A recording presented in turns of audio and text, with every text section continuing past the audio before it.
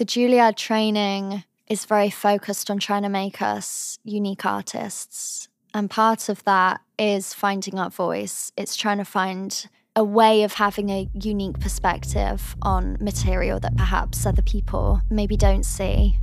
This is Pathways, a series featuring current and former students of the Juilliard School on how to get accepted at one of the world's most renowned schools for the performing arts.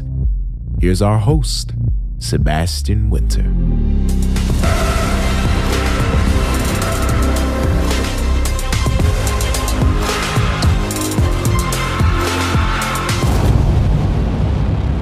Hey, welcome to Pathways. My name is Sebastian Winter and I'm really excited because today's guest is both a model and an actress who is currently pursuing her master's degree at Juilliard School of Drama. Born and raised in England, she already holds a degree in English literature from the Warwick University. She's walked during London Fashion Week, worked for Calvin Klein, L'Oreal, and has appeared in editorials for Nylon, Vogue Italia, and Dazed. Today's guest is no other than Miss Elizabeth Yeoman. Hi. Hey, how's it going? Very good. That introduction has made me giggle. Yeah, I'm good. How are you? I'm good. Really excited to have you. And let's dive right in. What makes you get up in the morning? Tell us about your goals. I think I love coming to school so much. And I try to live in the present. Mm-hmm. I think if I look too far ahead, I get very freaked out. I think I know what I want my future to be. I know I want to be super focused in the future. I want to be happy. If that revolves around a career in performing, that's something that would be great. But also, I want to be content with whatever I do. So on a morning when I wake up and I go to Juilliard and I have a day of class, I think every minute I try and really make the most of it. I try not to take anything for granted. And I try and always do my best. And I try not to look too far ahead. I try to think, oh, what am I doing tonight? Or, what am I going to eat for lunch? Or, that's how I try and live my life. That's a great approach, especially given that we're in an industry that is really unpredictable. Now, you literally came a long way. You're from Cheltenham, the UK, a beautiful small town with a population less than 40,000 people. But here you are, pursuing a career that requires discipline, dedication, and unlimited imagination. For all the young people that are growing up in small towns that can feel worlds away from a city like New York, how did you get here? How did you develop a global mindset and the confidence to actively reach for your goals? Yeah, I was born in Cheltenham, but I come from a very small town in the Cotswolds. And I never imagined that I would move to New York. I really thought I would stay in my little town. I stayed for a very long time. And then I was scouted to model. And I think that changed everything for me because through that, I traveled around the world. And then I started wanting to volunteer. I went to Ecuador. I think it really changed my viewpoint on my future. Like I suddenly thought, oh, there is a whole world. And I can do stuff outside of my small town. And so through modeling, I was put in film work. That was never something that I actively kind of pursued. And I started meeting directors, started doing some moving image work. And then it all just kind of very quickly evolved into me applying to Juilliard.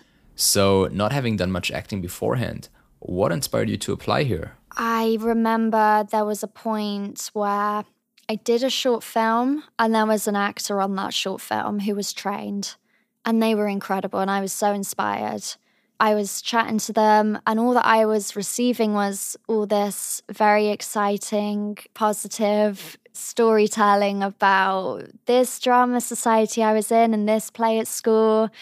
And I thought, I can't possibly apply to Juilliard from having done some plays as a tiny kid and all this time having had my heads in books in a library on my own. That's not an actor. An actor is this big outgoing personality that is in all these drama clubs and does plays and writes. And I felt to be honest, I felt embarrassed And when I loaded that website, like, where do you start looking for monologues? Do you Google it and then everyone's Googling the same thing? And then do you start trying to find indie plays to find a monologue from? And then does it suit you? And it was a huge, very long process. So how did you know which monologues to pick?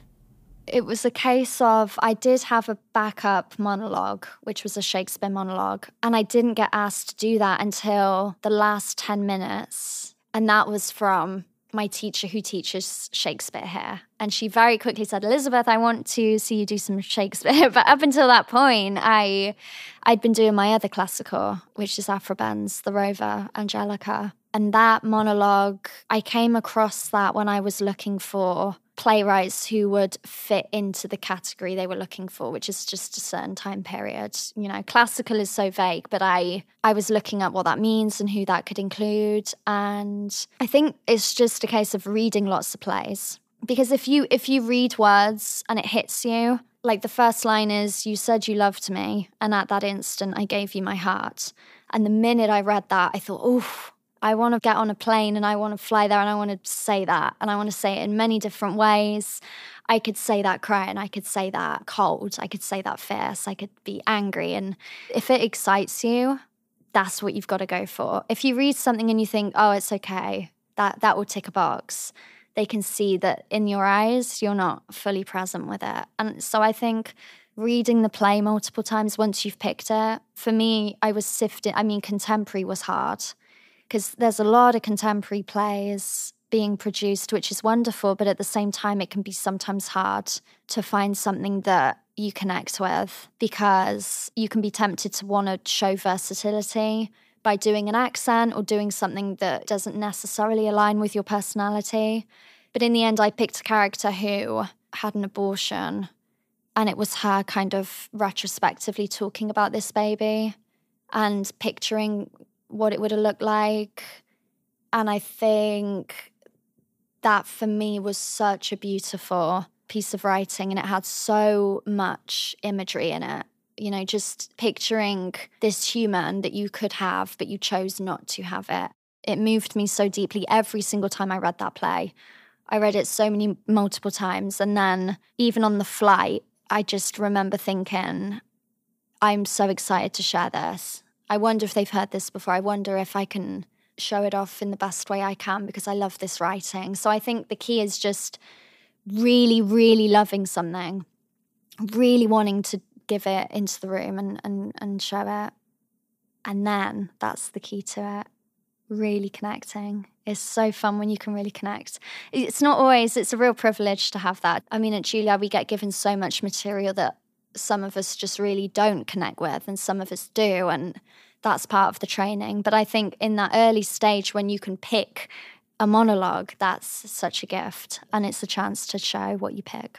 That's a great piece of advice. Really connecting to the piece you perform, no matter if you're a musician, a dancer, or an actress. That really is the key to a great performance.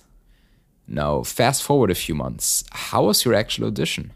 I was so excited to be in New York, and I was also so jet-lagged because I flew in, it was delayed. I went to my hotel, slept for a few hours, then I went to Juilliard early morning and started performing. You also have to sing. I just picked a favourite song of mine. Hadn't had singing training, and I gave it my best. And there was just this very carefree energy that I brought with me. And I don't know why, because you'd think I would have been very nervous, but I think it felt like such a big, prestigious school, and it felt like such a long shot to get in, that I was like, oh, what the heck, let's just have some fun with it. And that was when then the audition panel could give me redirection and say, try doing it like this, try singing your song like you're in a rock band. And they just would throw in stuff at me, and I was just very available. And then, long story short, I ended up staying until 11 p.m. that night, kept performing, kept doing different rounds. And then I flew home, and I thought, will I get into the final 40? It starts off like a few thousand people, then it gets down to the people invited to New York, then it gets down again to the final callback, which is 40 people. And then out of that, you get the chosen 18. And so it still felt like a long way to go. And then I got news that I was in the callback weekend. And then COVID hit, and then we had to do it on Zoom. My flights were cancelled for the callback weekend. And then I performed from my living room. My mum helped me clear out all the furniture to try and make it look as professional as possible. She would take the dog out for a walk so that I could perform without her possibly barking or scratching at the door looking for me. And then I got the call from the faculty that I was one of the 18, and that was it. I accepted, and yeah. That's amazing. We briefly touched upon the topic that you have an undergrad degree in English literature. Does that degree come in handy when you're studying new scripts? I think it certainly helps me analyze work and understand characters. But I also think in terms of performing, it can be inhibiting, purely because I'm working to try and get out of my head. You know, acting isn't necessarily an intellectual head process. It's more of a feeling. It's someone will land something on you and you have to process that in the most real, truthful way you can. And then you send your text back in a way that is then coming from a feeling that comes over you, an impulse to speak, even though you know what you're going to say because you've memorized a script. That's the kind of idea. I think now I'm at a point where I try and apply my degree to the very early table work stages of going through a script and working with my fellow actors. But then I very quickly try and put the paper away and put the degree away and just try and get into myself and into my body and into my feelings and get that energy out onto the stage rather than having my brain telling me what to do. Yeah. How are your teachers at Juilliard helping you develop as an actress? I think first year was very much about trying to find my voice. I think I've always had a very high voice and I've always had trouble using dynamic range when I perform in the short films that I did before Juilliard. And so my teachers are really trying to help me find my body, find myself within just my anatomy, just trying to really help my voice be grounded, help my acting be grounded, find my feet. So I think Juilliard are really helping me work from a very base point, almost like building blocks. They're like building me as a human. And with that just comes understanding of myself. I think the classroom is such a welcoming environment. I really trust my group. I trust my teachers. We all have a very close connection to the point that we can feel what we want to feel and be open. I think vulnerability is something that Juilliard is really helping its students lean into. So have you ever had any days of doubt or even regret since you started at Juilliard? In my heart, I know that training is the right thing for me. I know that that is so important to me as an artist, to be able to have longevity as an actor. And so I maybe have moments of wondering, but I would never say it's a serious consideration of regret or, I shouldn't be here. I'm very grateful every day to be at Juilliard. That's incredible to hear. Now, as a young artist, and that's probably true for all disciplines, most of us are still searching for our unique voice. So I've been wondering, to what degree does a Juilliard school encourage you to embrace your uniqueness and to develop a distinct voice as an actress?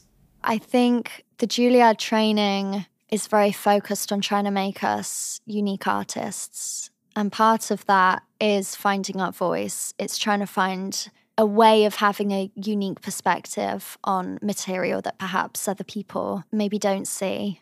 And that can be something that requires lots of practice. And just, it's a way of trying to think outside of the box and try and approach a role or a character in a way that is perhaps taking a risk.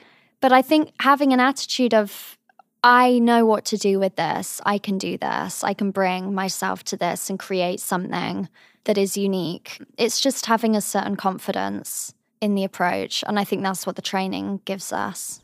So speaking of the confidence in the approach, how can young actresses and actors develop the confidence, even if they don't happen to go to a place like Juilliard? I think practice, reading lots of material, watching lots of content, going to see lots of shows, listening to lots of actors discussing the craft. And I think just doing it, just acting, just trying to figure out a way of approaching the work in a way that you're bringing yourself, because yourself is unique. Nobody else is like you. And if you can imbue a character with yourself and with your own life experience and with your own knowledge of the world, that is something totally unique and special that you are bringing. The training can bring that along and speed up that process, perhaps, but everyone is capable of doing that and creating something beautiful and unique. So training really is not the be-all and end-all at all. Everyone can do that. Those are some truly powerful words, and I can only underline that. It's not solely about the college you're attending. It's about your passion, your dedication, your persistence, and your drive. So tell me, have you been facing any challenges since you began your degree here? When I was given my first role in a play at Juilliard, that was hard. It was a main role, lots of lines, performing in front of the school, and it felt like I was being thrown off a mountain. Like, I think it was the first moment where I thought, can I be at Juilliard having not really been in plays, having not done much, just doing some film work? It's such a different muscle. And through rehearsal, I got used to dealing with massive chunks of text, and I got used to projecting out to an audience, and all the pieces came together. I'm glad it was a very short amount of time where I felt very low, but it was definitely a hard time. Yeah, it can certainly be challenging to be constantly surrounded by people who already are overly accomplished for the young age, especially given that imposter syndrome is something that many artists carry around with themselves anyways. How do you deal with that? How I deal with it is I really just look at the day I'm in. Like I was saying, I try not to look too far ahead. I think, well, today I've got this class in this. I've got to learn these lines. I'm performing later, and then I'm going to go and I'm going to go get some pizza and go to bed. And that's a good day. And I'm doing okay. And I'm here. And I got in, and I trust my teachers, and I trust that I'm growing. And if imposter syndrome pops up, I think, yes, I'm with people who maybe have done more, but we're all here to learn together. And instead of feeling intimidated, maybe just turning that into, I feel inspired by that. And I will one day have all that experience. It's just not happened yet. It's good stuff to come. I think that's the way to deal with it. That's a great way to look at it. Thanks for sharing that. Now, we're both still pretty new to the States. What has your experience here been like so far since you moved? I think it can be very scary. There's just certain things that I come across and I think, oh, I'm not familiar with that. I'm not familiar with the taxes, or certain things will throw me and I get frustrated and I feel like this English girl that doesn't fully understand America. And then I actually think it's very easy to feel like that. I would say that it's so doable for anyone from a small town to go just somewhere completely different. I did get homesick. I do miss my home, but I also feel like I said, everything perfectly aligned, very, very mysteriously.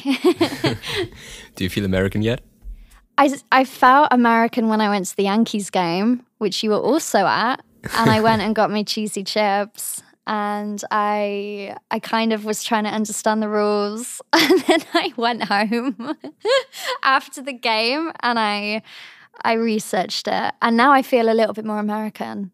So, and I've got a credit card, which for me was like such a big, That's huge. Big thing. A social security number. Wow. I can now take the metro and not have to look at my phone on maps so meticulously. I can walk around the streets and converse with American people, and people kind of understand me now. I'm not using such ridiculous English phrases. Just little things where I suddenly think, oh, I feel less English lately. Yeah, I guess. So what do you do on the weekends? Where will people find you on a typical Friday or Saturday night? The drama society is so close that it's a lot of very last minute, let's go to this pub or let's go to this bar, and just drinking and talking about life and music and films and plays. And also the drama division will give us free tickets to things. So that is wonderful. We sometimes go off and we go to performances. We watch each other in performances, the other year groups. So that's often on a Friday or Saturday night. Nice. Elizabeth, thank you so much. That was super inspiring. Thank you so much for sharing your experience with us. That was jolly good fun, wasn't it? It was great. Thank you. Thank you.